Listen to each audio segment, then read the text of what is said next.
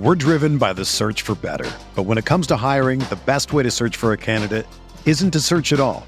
Don't search, match with Indeed. Indeed is your matching and hiring platform with over 350 million global monthly visitors, according to Indeed data, and a matching engine that helps you find quality candidates fast. Ditch the busy work. Use Indeed for scheduling, screening, and messaging so you can connect with candidates faster. Leveraging over 140 million qualifications and preferences every day, Indeed's matching engine is constantly learning from your preferences, so the more you use Indeed, the better it gets. Join more than 3.5 million businesses worldwide that use Indeed to hire great talent fast. And listeners of this show will get a $75 sponsored job credit to get your jobs more visibility at Indeed.com/Blue Wire. Just go to Indeed.com/Blue Wire right now and support our show by saying that you heard about Indeed on this podcast. That's Indeed.com/Blue Wire. Terms and conditions apply. Need to hire? You need Indeed. What's up, y'all? It's Drewski, and I've teamed up with Mountain Dew to produce a hilarious new basketball podcast called The Dew Zone with Drewski. Learn the backstories of your favorite ballers and celebrities like Jamal Murray. Did you have like a favorite team? Was it the Raptors at the time or no? Was the Raptors even started around that time? Come on, bro. I ain't that old, fam. You talking like I'm 50. Taylor Rooks, Asia Wilson, and many more. You won't want to miss this. Listen to The Dew Zone with Drewski on Apple Podcasts, Spotify, and wherever you listen to podcasts.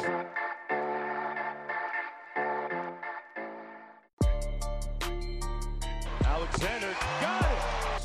Very nice early post up by Adams working inside. Whistle and one. Oh, and T. Berg rocking the rim. What is up? Welcome to the Uncontested Post-Game Podcast. The Oklahoma City Thunder open up their road trip in Houston on Martin Luther King Day and get quite a crazy win over the Houston Rockets, finishing the game 112-107. It was the first time playing in Houston, or playing against Houston, since Oklahoma City, for lack of better terms, murdered the Rockets in Russell Westbrook's return to Oklahoma City. It was also CP3's second time playing back in Houston since the famous Russell Westbrook-Chris Paul trade this summer. Coming into this game, Oklahoma City was already pretty banged up. Nader is out. Ferg is out for personal reasons, which we still haven't gotten much more intel on what the personal reasons were. Nerlens was a late scratch. And then Steven Adams, actually, about 90 seconds into the game, was body slammed by Clint Capella and would not return. Still waiting on a timeline on when he may come back to play for Oklahoma City. A couple things beforehand. The Oklahoma City Thunder coming into this game were 6-0 on the season when Chris Paul scores 25 points or more. Obviously, if you watched the game at all or looked at any kind of recaps, he did that in the first half. He had 27 in the first half. Looking at the beginning of the game, though, Lou Dort got the start, the first of his career, which is kind of rare to see a guy that's still on a two-way contract to get a start. He started at shooting guard over Hamidou Diallo, which was a bit surprising to some. Houston went on an 18-2 run late in the first quarter into the second. Although Harden did struggle during that time, starting 1 for 6, Houston found themselves up 25-22 after the first quarter, even after Oklahoma City started the game off pretty strong. And then going into the second quarter, things got a bit interesting as Steven Adams was obviously out. Muscala had played some center minutes. You started to see Burton play the center position at 6'5", and while that's kind of cool to see a small ball lineup like that, you've got to think at some point Capella would start to feast on that, but he really didn't. Oklahoma City did a really good job defending Capella. I mean, he had a solid night, but it wasn't anything that was a game changer by any means. Obviously, Oklahoma City ended up on top in this game. The one thing it did change, though, not having a true center on the roster tonight, was offensive rebounding. 13 minutes into the game, Houston already had 6 offensive rebounds. They were getting a lot of good second chance looks, which was killing the Thunder early. Luckily, they ended up kind of tidying up in that department, started getting those defensive rebounds they needed to, and it was all good on that front. But, midway through the second, Chris Paul, that's when he really started catching fire. He had 6 straight makes, which netted 11 straight points for Oklahoma City in a matter of just a few minutes. He actually at one point had 18 of Oklahoma City's first 36 points, which is kind of impressive. You're halfway through the second quarter, and Chris Paul has exactly half of the team's points. He's normally a guy that's a bit passive to start games, and he really starts to turn it on late.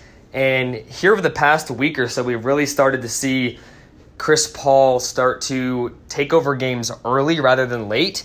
So it's a bit different than we've seen from him. Not going to complain when a guy like him can get hot early. It's definitely not something to complain about. Back on Lu Dort, he tweaked his wrist on an and one in the second quarter.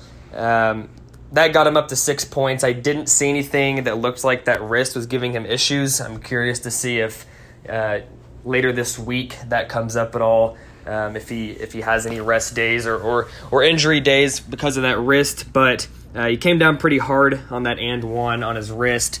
His offense was great tonight. His defense was great tonight. I'll touch more on that later. But he played a big role in guarding James Harden, which is more than likely the reason he got the start over Hamidou Diallo. So, speaking of Harden, midway through the second quarter, he's 3 of 13, not looking great. It almost seems like he's carrying over from that last game in Oklahoma City in Russ's return where he shot dismal from the field. So after going 3 of 13, he did start to cook a bit, making some of those threes, getting those foul calls that he always gets, earning it from the line. And once he started cooking, it led to an 11-2 run for Houston. Oklahoma City had just tied it up after Chris Paul went on his little run. Chris Paul goes to the bench right away. They go on that 11-2 run, and look, here comes Chris Paul back into the game. Billy Donovan decides he can't sit Chris much longer, so he throws him right back out there after that couple minutes while Houston goes on that run. And he actually brought them back. He comes in, scores 7 straight, continues the hot streak, brings Oklahoma City within 2 points. He's got 25 at that point. Gallo has a charge towards the end of the half. Houston starts to do some things, and at halftime, Oklahoma City finds themselves down 7. All things considered, that's not a bad place to be in. They were down 64-57. Something that kind of stuck out to me, even being down 7 at half, Chris Paul was actually a positive 12 in the plus-minus category. That just goes to show you that a guy like Chris Paul, his veteran leadership, his ability on the floor can really keep you in games. If Chris Paul's a plus 12 and the team's down 7, that just goes to show without a guy like Chris, that game would have gotten ugly early. Oklahoma City could have been down, for all we know, 20 at half. At halftime, Harden has 18, Russ has 16. They both finished the game right around 30. Harden had 29, Russ had 32. So pretty balanced scoring attacks from them. They had, solid first halves. Harden didn't have a great second half. A lot of that goes to Lu Dort playing defense on Harden. But overall, the two guys you expect to do a majority of the scoring for Houston did do the scoring. I think Oklahoma City did a great job of shutting down the other guys and making sure that the other contributing players weren't the ones killing them down the stretch. So the third quarter comes around. PJ Tucker fires up a 3. Houston goes up 10 early in the third. But luckily, Capella picks up his 5th foul with 10 minutes and 17 seconds left in the third, which wasn't necessarily a pivotal point in the game. Houston would go on to have a really good third quarter, or maybe Oklahoma City just had a really bad third quarter. But Capella didn't play in the third quarter a whole lot. Picking up that 5th foul helped Oklahoma City a lot overall with a guy like Burton playing the 5. Both teams had to play small ball. You saw Tucker at the 5. So it was pretty evenly matched across the board. Both teams playing that small ball style. Oklahoma City, though, like I mentioned, even with Capella out, had a horrible third quarter. They scored a whopping 14 points in that entire quarter. They found themselves down 87-71 at the end of the third. So not ideal, but going into the fourth, things really started to turn around. Oklahoma City had 4 quick points in about the first minute of the fourth quarter, and from there they just kind of chipped away. They pulled within 9 points with about 9.5 minutes left in the game. Then Chris Paul gets a technical foul. You start to wonder, is this going to be a turning point in the wrong direction for the team? But it wasn't. It was kind of back and forth for the next few minutes throughout the fourth. The Rockets did start to pull away a bit. They were up about 14 or 15 points. And then Oklahoma City went on a major run behind guys like Danilo Gallinari, who started getting hot. They went on a 13-0 run to bring it within 2 points. And Oklahoma City finds themselves down 100-98. From there, Harden does get one of those ticky-tack fouls that he always does, although I will say the refs did a great job of not calling those kind of fouls down the stretch. I think that was big in the Thunder's comeback. A lot of times it's hard to come back on a team like Houston, even when they're shooting poorly, because you'll make a run. Harden will get some ticky-tack three-pointer called, a foul, he'll get 3 free throws, or he'll drive the lane, get a ticky-tack foul, 2 free throws, and that's really tough to continue a run when a guy like that is getting to the line, stopping play, slowing down your run, all that kind of stuff. So props to the refs for calling a good game down the stretch, not giving Harden those calls that he's used to. Gallo, speaking of him during that run, he had a huge 3 to tie it at 101. Again, Houston led by 17 at one point. So Oklahoma City comes storming back. From there, I just kind of want to read the back and forth of what happened at that point after it was tied at 101. SGA hits a free throw, puts the Thunder up 1. Russell Westbrook comes storming back down, hits a jumper, putting the Rockets back up 1. Russ has a transition layup right after that to put them up 3. And right when it looks like Houston's going to start surging, Dennis Schroeder, who had a really, really nice second half, comes down, hits a layup, brings the Thunder back within 1. Lou Dort picks up a huge charge on Harden. Very next play down, Harden gets the ball stolen away from him. Schroeder tips it away to Diallo. He dumps it off to SGA. SGA slams it home. Thunder are up 1 at that point.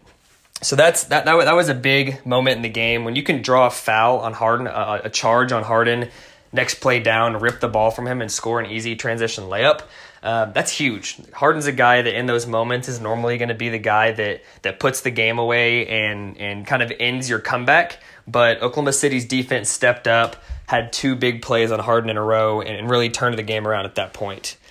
From there, Westbrook comes down, misses an uncontested layup. Schroeder rebounds the ball. He's fouled. Luckily, Oklahoma City's in the bonus. Schroeder makes both free throws, putting Oklahoma City up 3 with 55 seconds left. Harden comes down at that point, makes a layup. It's once again a 1-point game. Oklahoma City's up. Schroeder comes down, matches it, hits a nice little jumper to make it a 3-point game with 24 seconds left. And then we saw the Russell Westbrook that we were so accustomed to seeing for so many years. He comes down, decides that it's going to be his shot to tie the game down 3, dribbles around, wastes a lot of time, takes a really, really bad contested fadeaway corner 3 with about 11 seconds left. Thunder rebound, SGA gets fouled, and he makes both free throws to go up 5. Overall, Oklahoma City was trailing by 15 with about 7 minutes left in the fourth, and they closed the game on a 27-7 run. Again, combination of defense, not letting a guy like Harden get hot, relying on Russell Westbrook to kind of shoot that bad shot at the end, which, I see a lot of people slandering Russ for that shot, saying, man, that's what we saw for so many years in Oklahoma City. I'm indifferent on that topic. It's easy to remember the bad. Russell Westbrook did have a ton of bad shots like that in Oklahoma City. but he had just as many, if not more, shots that you were like, wow, what a horrible shot, and it goes in. So Houston fans, I'm sure they're feeling a bit indifferent on that Russ shot. Some may think that's a horrible shot. Some, may live with that, knowing full and well that Russ is capable of making some of those. But nonetheless, Oklahoma City will take that any given night. That contested Russell Westbrook 3 in the corner, fading away to get the rebound and secure the win. Some overall notes I just wanted to point out here. Oklahoma City missed a lot of good looks. They were down by quite a bit, and just looking at the box score, it might look like Oklahoma City just wasn't generating good shots. Their assist numbers were actually really, really low compared to Houston tonight, so it may look like they didn't share the ball, weren't getting good looks, but they really were. They were getting a lot of open threes that they were missing, a lot of jumpers and layups that I thought were good shots that just weren't falling. Those shots continued to fall. This team had no quit in them. They continued to ride the wave, and another big-time comeback win from this team.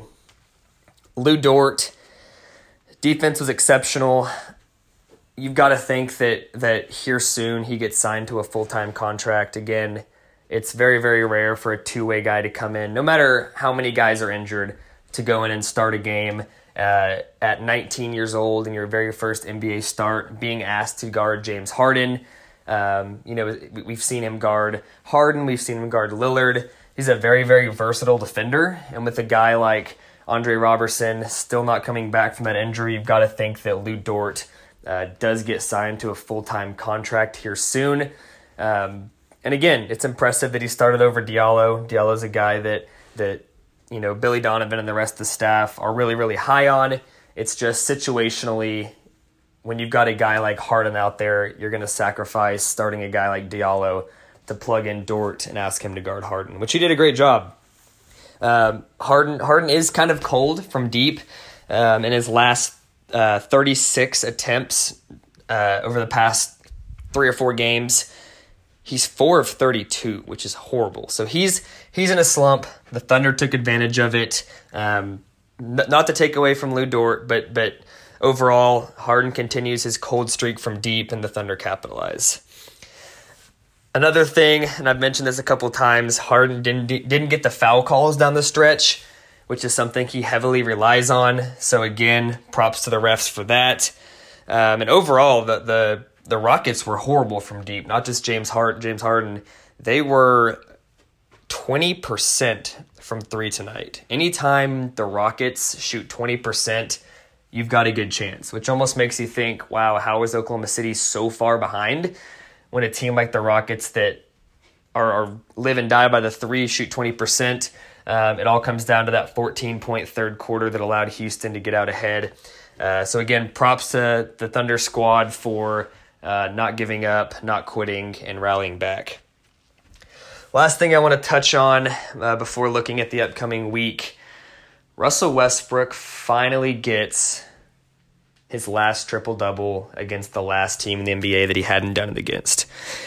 He had 2 chances already this season, hadn't gotten it so far. Tonight, he finally gets his triple-double, which is kind of strange. It was in a loss. In Oklahoma City, when he got triple-doubles, it tended to be in a win. The Thunder's win percentage with Russell Westbrook triple-doubling was very, very good over the course of his career in Oklahoma City.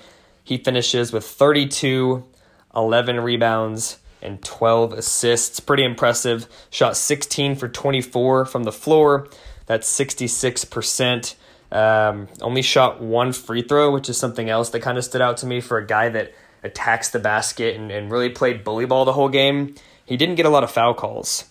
Only shot 1 3. That's something that's been an issue for him in the past, always being a volume 3-point shooter when he really shouldn't be.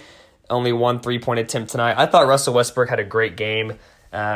Regardless of that shot at the end that is so controversial right now, he had a very efficient game. Second time in a row he'd done that against Oklahoma City. I think I like the fit in Houston.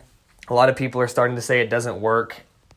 Obviously, the Houston Rockets aren't playing great right now.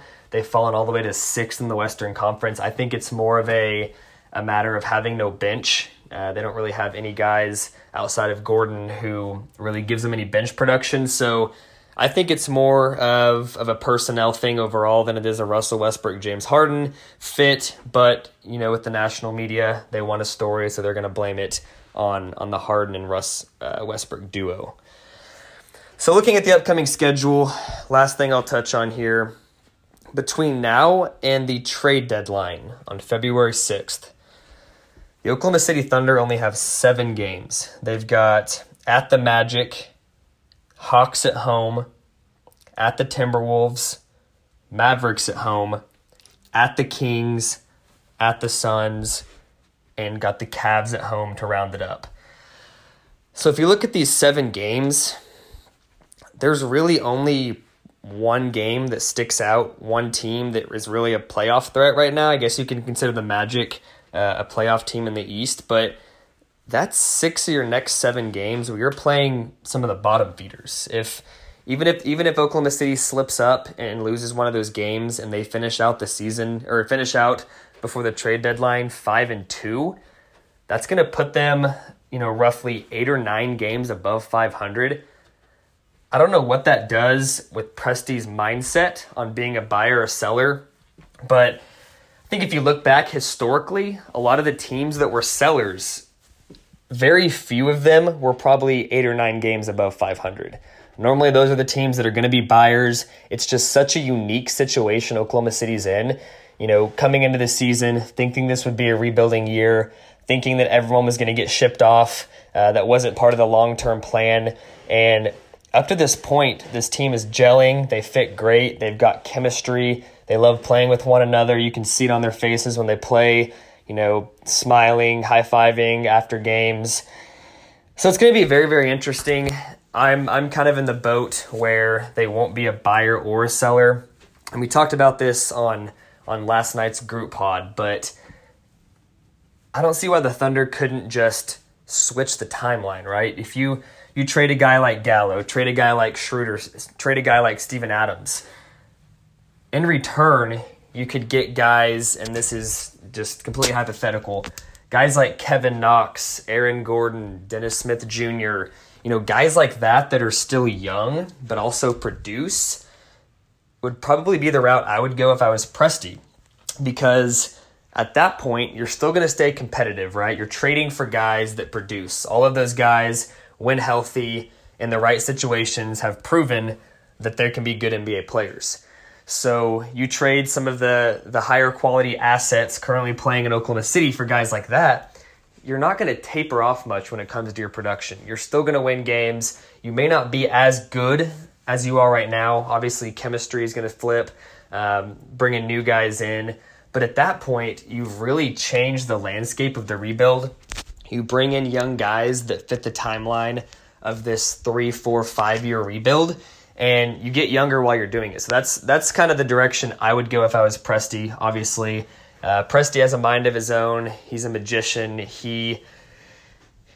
I wouldn't be surprised if Presti traded 3 or 4 guys away, but I also wouldn't be surprised if he just stood pat, looked to, extend, sign and trade Gallo this summer, trade Schroeder this summer, hold on to Adams. It's going to be very, very interesting. But keep in mind, with how good they're playing right now and with the easy schedule down the stretch leading up to the trade deadline, things are going to get very, very interesting. Will they be a buyer? Will they be a seller? Will they just adjust their timeline? I don't know. It's going to be a lot of fun to watch. We'll have, of course, trade deadline pods. Follow the account at @_uncontested on Twitter. We'll have our thoughts, a bunch of trade stuff coming up. It's just about 2 weeks away. So until then, enjoy the rest of your night after this Rockets win, and Thunder up.